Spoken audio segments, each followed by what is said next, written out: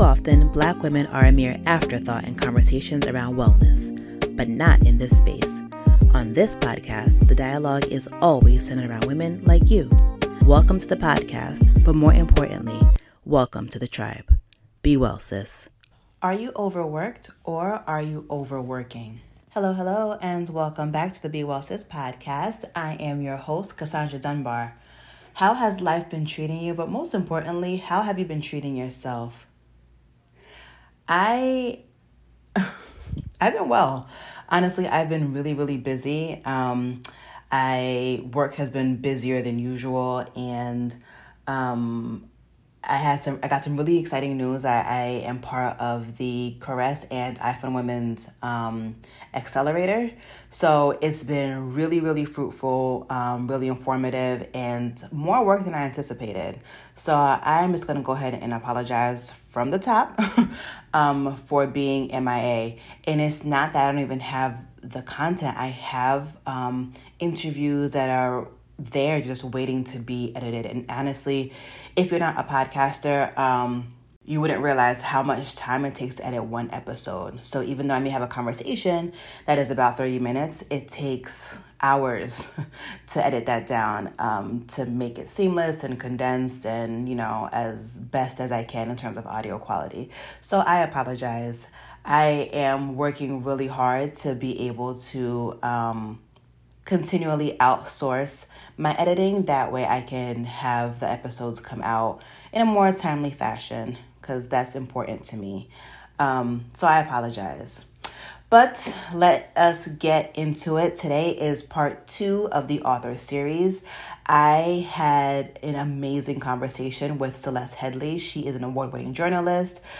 She has been on a part of NPR, PBS World, PRI, CNN, BBC. She's a public radio host, public speaker, and the best-selling author of We Need to Talk, How to Have Conversations That Matter, as well as Do Nothing, How to Break Away from Overworking, Overdoing, and Underliving. And her newest release is called Speaking of Race. So she is a self-described light-skinned Black Jew. She's been forced to speak about race and which includes having to defend and define her own since childhood. In her career as a journalist for public media, she's made a priority to talk about race proactively.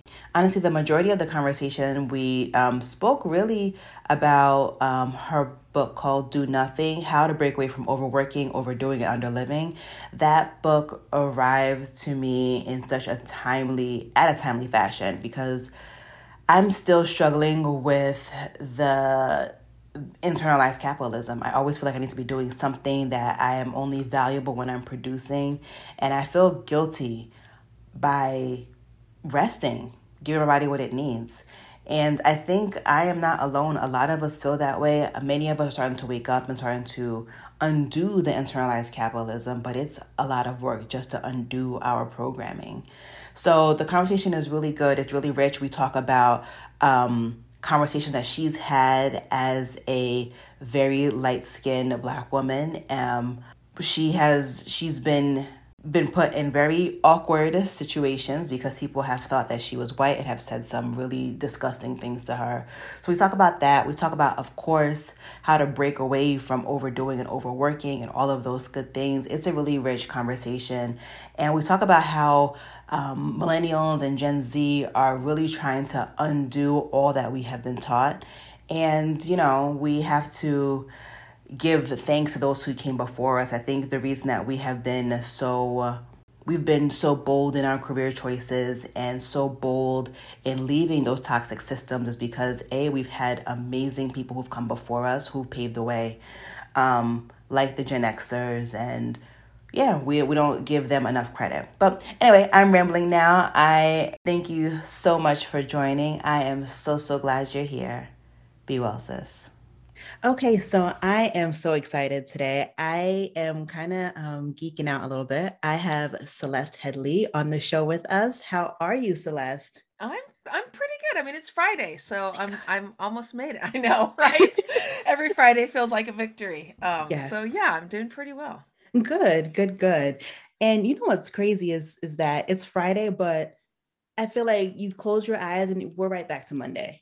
It's I know. just, we need 3 day weekends, honestly, because 2 days is not enough. Yeah, I'm about ready to claim them for myself, which thank goodness I'm in the position where I can, but I'm getting ready to implement that change of just permanently leaving either Monday or Friday off of my week. I love it. So, yeah. I love it. Yep. I have some time before I can get there. Right now, Yeah. I have some time.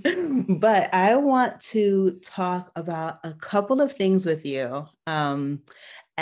First of all, I love Do Nothing. I read it at the best time because I was trying to detach myself from being so attached to my work, constantly going. And I had to talk with myself like, girl, you got to sit down. You have to really make space to rest, Yeah. um, and to live. So it was really at a good time. So I want to know what inspired you to write Do Nothing, because it's not necessarily very an American thing, to embrace that. Yeah, I mean, I wrote it, I was trying to solve my own problem, right? I was trying to figure out why I was getting more of what I said I'd wanted most of my life and feeling worse. Like I had more autonomy and I had more money for the first time in my life. And I had more, credibility and more clout, and I was exhausted all the time and stressed and irritable and canceling plans to go to my friends' parties and all that other stuff. And so I was trying to solve my own problem. And as I was starting to do this research, not to write a book, but to fix myself, and I was talking to my friends about what I was working on, and their responses was like, "Oh my God, when you figure it out, tell me, because that's where I am too." And that's when I started to realize, oh, this isn't me, it's us. Like, this is our problem. And that's when I decided to turn it into a book. Yeah. And we're grateful for it. Thank you. My pleasure. I actually saw, I think a couple of days ago, you tweeted about that there's an article I guess you must have come across or read, saying that millennials are just lazy and this, that, and the other thing, right? Yeah. So a lot of us are starting to wake up and we're like, there has got to be more to life than just chasing the next achievement, accomplishment, promotion, constantly working, working, working. We're trying to like reassess things. But then we see articles like this that make us feel so guilty and feel so shitty about trying to make some changes, right? Thoughts on, Yeah, yeah. the article I apologize if I'm not getting it exactly, but the article's headline was Snowflake Generation: Why Millennials Are Too Soft and Who's to Blame. And so here's the thing. I am Gen X, but I have nothing but love for the millennials because they are the first generation to finally say, after 200 or 300 years, whoa, nope, nope, nope to all this capitalist crap that people have been selling us. No to this work long hours and you'll get ahead that we've been told and is a complete lie. Yep, We're opting out, yep, right? And we're opting out, and that's okay. Well, it's not okay, but if that means we don't get to own a house, if we're renting for right. most of our lives, that's what we'll do. And if that means we put off having kids, that's what we'll do. And if that means we have to move from one job to another job to another job, that's what we'll do. And I mean, kudos to the millennials for doing that. Um, they are the opposite of the snowflake generation. They're the toughest ones who are ready to stand up and say, absolutely not, I'm not buying this line of crap. But Right. they're just getting blamed for everything. And not only that, but I mean, I think it's been pretty well proven that for well, at this point, Gen Z new graduate, life is harder than it Yes. was for our grandparents. It's harder to get loans. It's harder to get a good paying, solid job. It's harder to have the kind of benefits that pay for all of the healthcare that you need. It's harder to get paid vacation. Everything's just harder unless you're already part of the wealthy elite. And but this is so common, because I think about this for women of color also, because it's like, it's so common for conservatives to look at liberals, for example, politically and say, oh, snowflakes, right? Or they tell a woman of color if she complains about inequity or injustice, you're too sensitive, right? You're too emotional. Yep. Um, and I think to myself, are you insane? Do you have any idea how many microaggressions we swallow every single day? The things that would absolutely piss you off, and we know they piss you off because we've seen the videos, and we just walk through 20 of those before our morning coffee. Yep. So you want to talk about resilient? You're looking at it right here. I mean, turn that camera on yourself there, white baby boomers. I Mhm. mean, and again, I'm speaking in generalities, but Mhm. this whole the use of snowflake or the use of soft, Mhm. it's it's insane. It's insane. Yeah. And yeah, I agree 1,000%. And I think they have to do these mental gymnastics to make themselves feel better, right? In order to sleep decently at night, you have to convolute things to be okay with how you're doing things and your unwillingness to grow, right? And you talk about the millennials, and I'm really proud of the strides the millennials have made, but I see so much in Gen Z. Gen Z is really going to Oh, I change things. know. I Holy agree. smokes. I know. I agree. They are not having it. They Nope. are not having it. Nope. You And I know, and love it. my son's part of Gen Z, Mm-hmm. and oh man, not Mm-hmm. having it. Yes. Like tolerance is zero, and I love it so much. There's so many things I just want to unleash Gen Z on it, right? Like, Yes. but I don't need to. They're like raring to go, man. Yeah. Um, Yeah. yeah. So I agree with you. The fact that We they agree. pretty much grew up on the internet. I'm a millennial, so I did not like my formative years. There was really no internet. We got like the dial-up AOL situation Yep. maybe in like the end of high school, and I really couldn't Same for afford me. it, right? Yeah, exactly. You um pick up the phone and go, yes. yeah.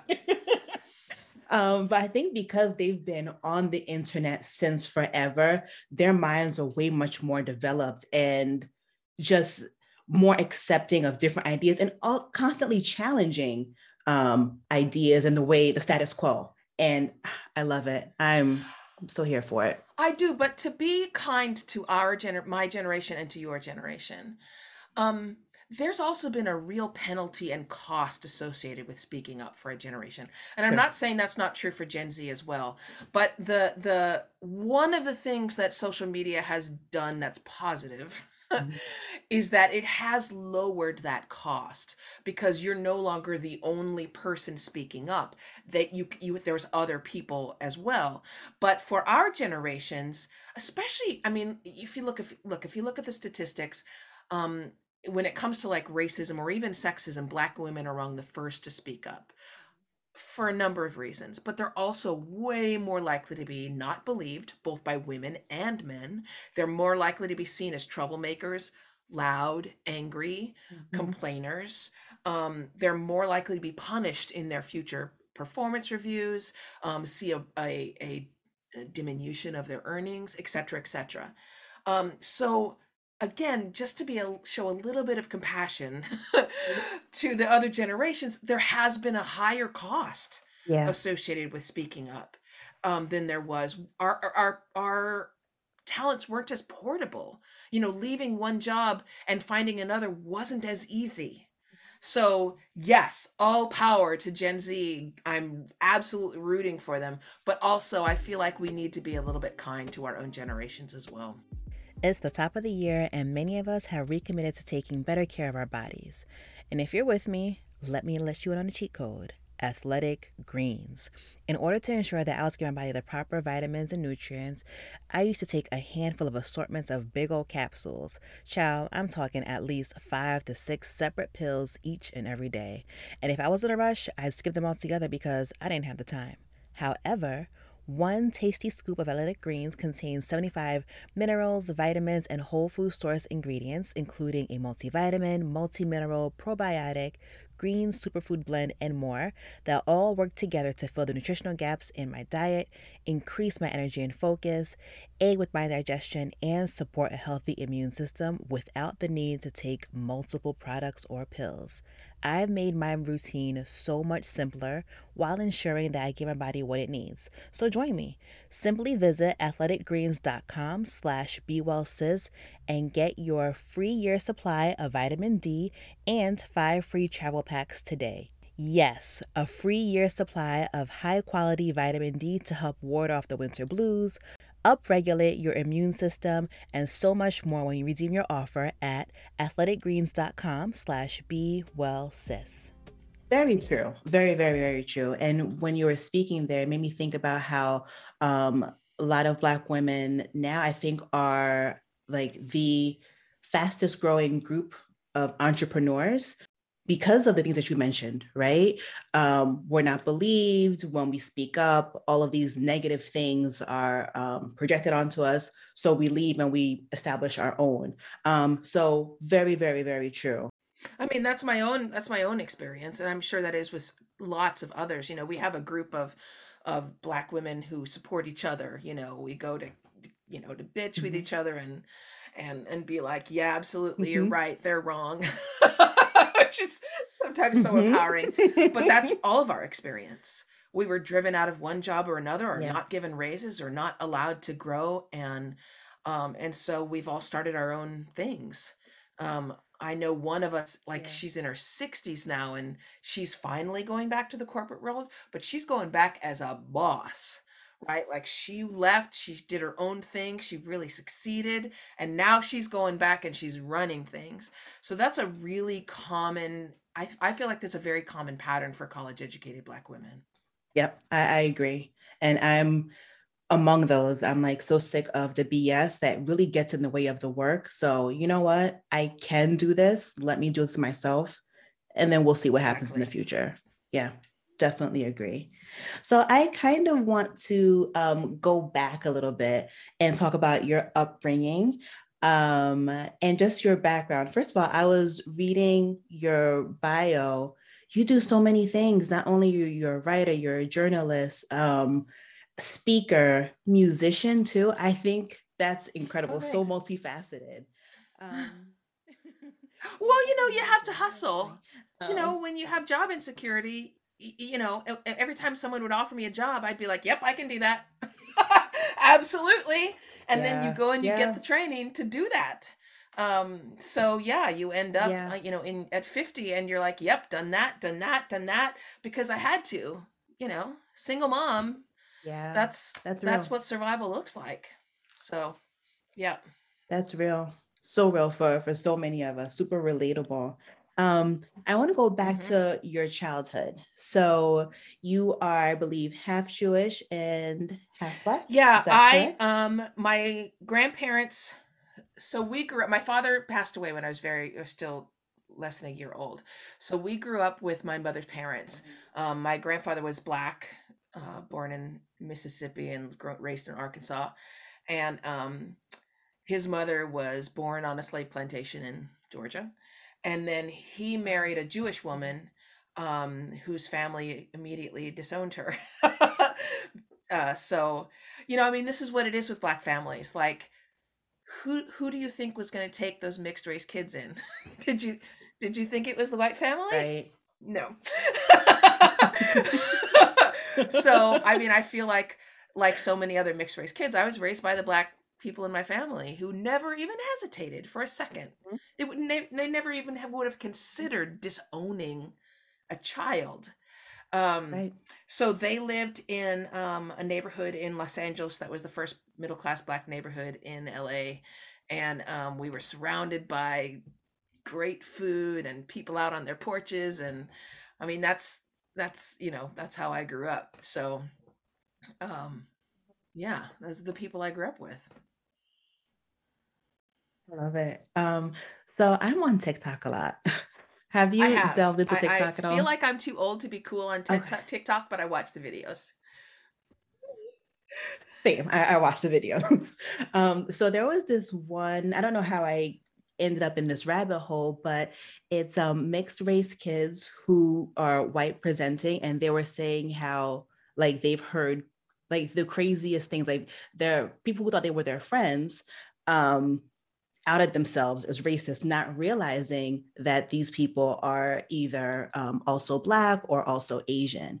Have you ever been in a situation where somebody has said the wildest thing around Oh my you, God, not so many realizing? times. So many times.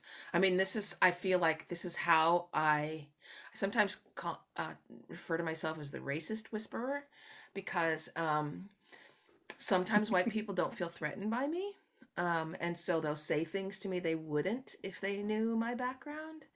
Um, and I have learned over the years to stop getting mad about it and see it as an opportunity, right? Because they're saying stuff to me that most of us don't get the chance to hear.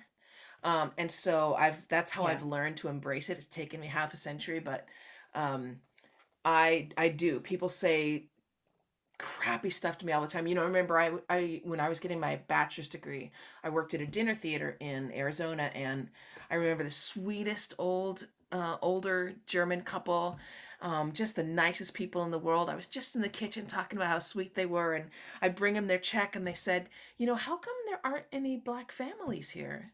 And I said, well, in Arizona, there's not a lot of African American people live here.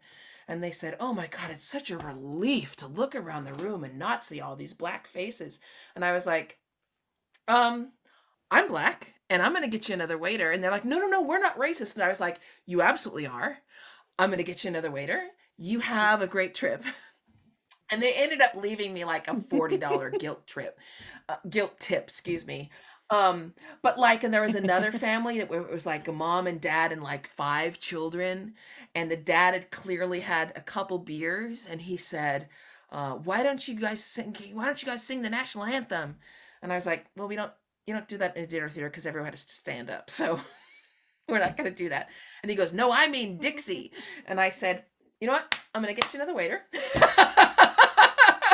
you know, I know. I mean, My and God. these are just the two that come directly to mind. And it's happened so many times. I'm not in any way, shape, or form complaining about my experience, because compared to my friends who are very dark skinned, it's been so much easier for me. But this particular part of it is something that light skinned mixed race people experience that I think nobody else does. Like, this is our one little corner that is our own thing. Yeah. Yeah. Unique And experience you for have to learn sure. how to deal with it. Definitely. Um, It's going to happen. and yeah, unfortunately, when I was like going through that TikTok rabbit hole, like the things that you were saying is what a lot of them were saying. I'm just like, I can't imagine. And I think you have you've turned it into something different. Like you have used it as a time to like educate people and everything. But I can't imagine being a teenager or like, a early 20 something who's having to hear like this really ugly stuff from people that they thought were their friends. It is. And it's interestingly enough, a few times, like if it's been a coworker or something, because people say the shittiest things when a Black person isn't there. Like, it is ridiculous. Um, and sometimes they get mad at me. Like, they'll say something and I'll be like, wow, okay, I'm Black and that was racist. That makes me very uncomfortable and upset. And they get angry as though I've tricked them into saying something racist. Like, I somehow was the sleeper agent or whatever that was trying to catch them out with my gotcha question or whatever. Yeah, sometimes they get mad, which is an odd reaction, no? It's just Right. there's so much fear and defensiveness and anger associated with these conversations about race. Like, I totally get why people don't want to have them. I get why absolutely why Black people don't want to Right. have them. I actually get why white people don't want to have them. I actually do. I'm not excusing it. I'm just saying I get Right. it. But it's interesting to me how what I've noticed is that people will be more upset when they're called on their racism and they're called like, well, that was racist, or you might be racist, than what their actual action is. Like, again, it's the mental gymnastics, Yeah. right?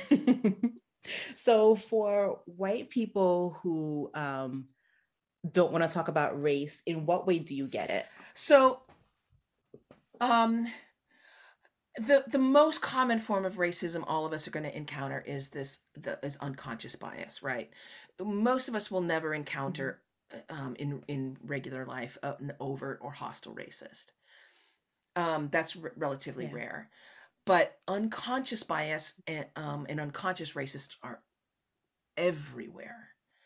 And what that means is that Yeah. they think of themselves as fair and unbiased and like part of the good fight.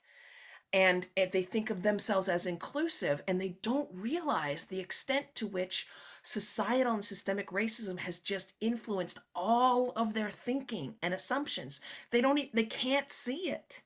Right? It's kind of like the way that the worst sexists are the men who think they're feminist because they can't see all the ways that society is just set up to be sexist, right? So, so for a person who's really well intentioned and wants nothing but equality and justice, and they've marched and they've donated and they've read their Ibram Kendi and their Isabel Wilkerson, right? Um, and they say something that they think is perfectly innocuous, and a black person goes, "Ugh, you're racist." I get how upsetting that must be to them, right? They don't know Yeah. what you're talking about. To their eyes, they think you're being overly sensitive because they can't see. It's unconscious. Um, Yeah. and so, like, that's where speaking of race came from, is because I kept seeing this same pattern play out over and over and over again. And of course, you can see it from the black person's point of view, of course. Um, but then I started to see it from white people's point of view, and I was like, oh, that must be so frustrating because they don't understand what they're doing wrong, which is making them afraid to say anything at all. Because they truly believe, right or wrong, they begin to believe that they can't say anything without being accused of being racist. Again, I am excusing no one. I'm just saying Right. I began to see it from their perspective. And I thought to myself, okay, this is something I know how to fix. This is something I Yeah. know how to do something about this. Yeah. Um, Again, we appreciate it. So I kind of want to pivot a little bit, going back to do nothing a bit. What does it mean to disconnect in a device addicted society, especially now where for many of us who still aren't ready to go back into the world because of the pandemic, where our devices is how we connect to the world? Um, so you don't have to get rid of your device to disconnect. You just need to have times in your day when you're away from them. And that's not a moral judgment. You're not bad because you have your phone in your hand all your time. You just have to understand that your brain's not evolved to handle it, Yeah. right? Like you're overloading your brain. Yeah. So again, this isn't a value judgment. It's not like, again, to go back to all the crap people heap on millennials that they're addicted to their phones. Just FYI, baby boomers are just as likely to be addicted to their phones as millennials. I just want to point that out. Um, but it's just like understanding um objectively speaking what your body's capable of and what it's not and what's going to overload the circuits, and having that phone in your hand all the time will overload them. Your brain treats your phone like a tool, like a hammer. And if you pick up a hammer, we know from watching brain activity, your brain treats that hammer like an extension of your arm, like it behaves differently with that tool in your hand. Mm. And so, of course, if you keep that hammer in your hand all the time, it's going to change your brain's behavior. It's going to make your brain feel like you're working all the time. It's the same thing with your phone. So, again, you don't have to toss it in the East River. You just have to find times during the day when you're away from it, away from screens. Yeah. Don't take a break from your work by checking your phone. Walk away. Give Mhm. yourself 5 or 10 minutes. That's it. Yeah. um it doesn't have to be all or nothing. There's no binary thinking here. It's like just take a breather. Yeah. That's really enlightening. I was reading something that suggested that possibly one of the reasons why our current society is, many of us are so depressed or anxious, is because we have access to so much information and so many thoughts of other people, because they say that our ancestors only had like villages, so they might know maybe 50 max, like maybe 100 people, and interact with maybe 20 people a day. And we are on Twitter and we're on Instagram and Facebook, and we're just seeing so many thoughts, so many opinions. We're then reading the news, and it's just a lot for our brains to handle. And it might be contributing to our depression and all that. So yeah. Yeah, and we have way too many expectations of each other. Mm. Right? Like people will come up to me and go, "Hey, it's Joan from Twitter." Like And ma'am. all love to you, but I have 26 or 27,000 followers. Like Right. we have these expectations that people are going to remember. Like, even though logically we know people aren't going to remember us, we get disappointed when they don't. And this is somebody you've only met on like Facebook or something. Right. We also have these ridiculous expectations in terms of speed. We think that because it's possible to respond to an email immediately, even if that email is about absolutely nothing, they need to respond. And if they don't, we start going, are you all right? Right. Hey, did you get my email? Right. The expectations have got to come down. Yes, we are absolutely overloaded. But here's another part of that, is that the way to handle this is to stop pouring all your social energy into social media, because social media is antisocial. It's not good for you. It's useful for certain things, but it's not good for you. And so, you have this limited amount of social energy every day. And what we're doing is basically pouring it into a black hole that gives us nothing back. But we're depleted. We just got nothing in return. As opposed to, say, you call up your friend and you're like, I've had the worst day ever, and they sit there and talk to you for like 10 minutes, you're going to get so much back from that. You're going to get a mood lift. You're going to have a stronger feeling of community and belonging. You get all those beautiful, wonderful shots of serotonin and oxytocin in your head. You get all this positive biofeedback, right? And so you don't feel depleted and exhausted. So stop. It's kind of like, I don't know if your parents ever said this, but my mom was like, don't rent for too long because you're giving someone else all your equity, right? That's the same thing, is stop throwing all your money into social media, who they're the only person getting bounce off of that is Jack Dorsey and Mark Zuckerberg. Like, stop giving them all your equity. Yep. Spend your social capital somewhere else. That is a word. That's powerful. Yeah. And I'm like, oh, I need to do better with my time. Yes. I can talk to you forever. I appreciate you. I don't want to go over time. So she is the author of 3 books. Am I right? Yes. Okay. So I am going to link them all down below. The most recent, is it Do Nothing, or is it Speaking of Race? Yes. Beautiful book. Speaking of Race. Cool cover, right? Like, it's like Andy I love Warhol-esque. Yeah. Very, very nice. I love it. So I will link them all down below, as well as her social media and her website and all the good things. Guys, go pick up the book.